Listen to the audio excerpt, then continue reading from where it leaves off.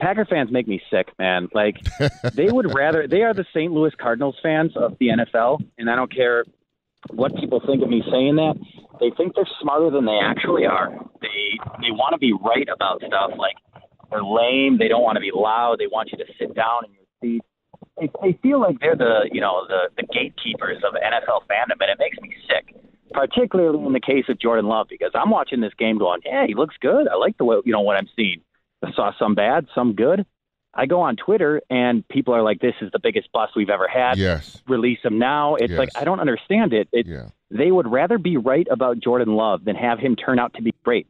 And it was the same thing with Aaron Rodgers. I don't care what anybody says. Correct. They wanted him to fail. Yes. And if any Packers fan says else, anything different, they're being disingenuous. No doubt about it. Agreed. So, it's a lame fan base. I love the team. Can't stand their fan base. You could spend the weekend doing the same old whatever, or you could conquer the weekend in the all-new Hyundai Santa Fe.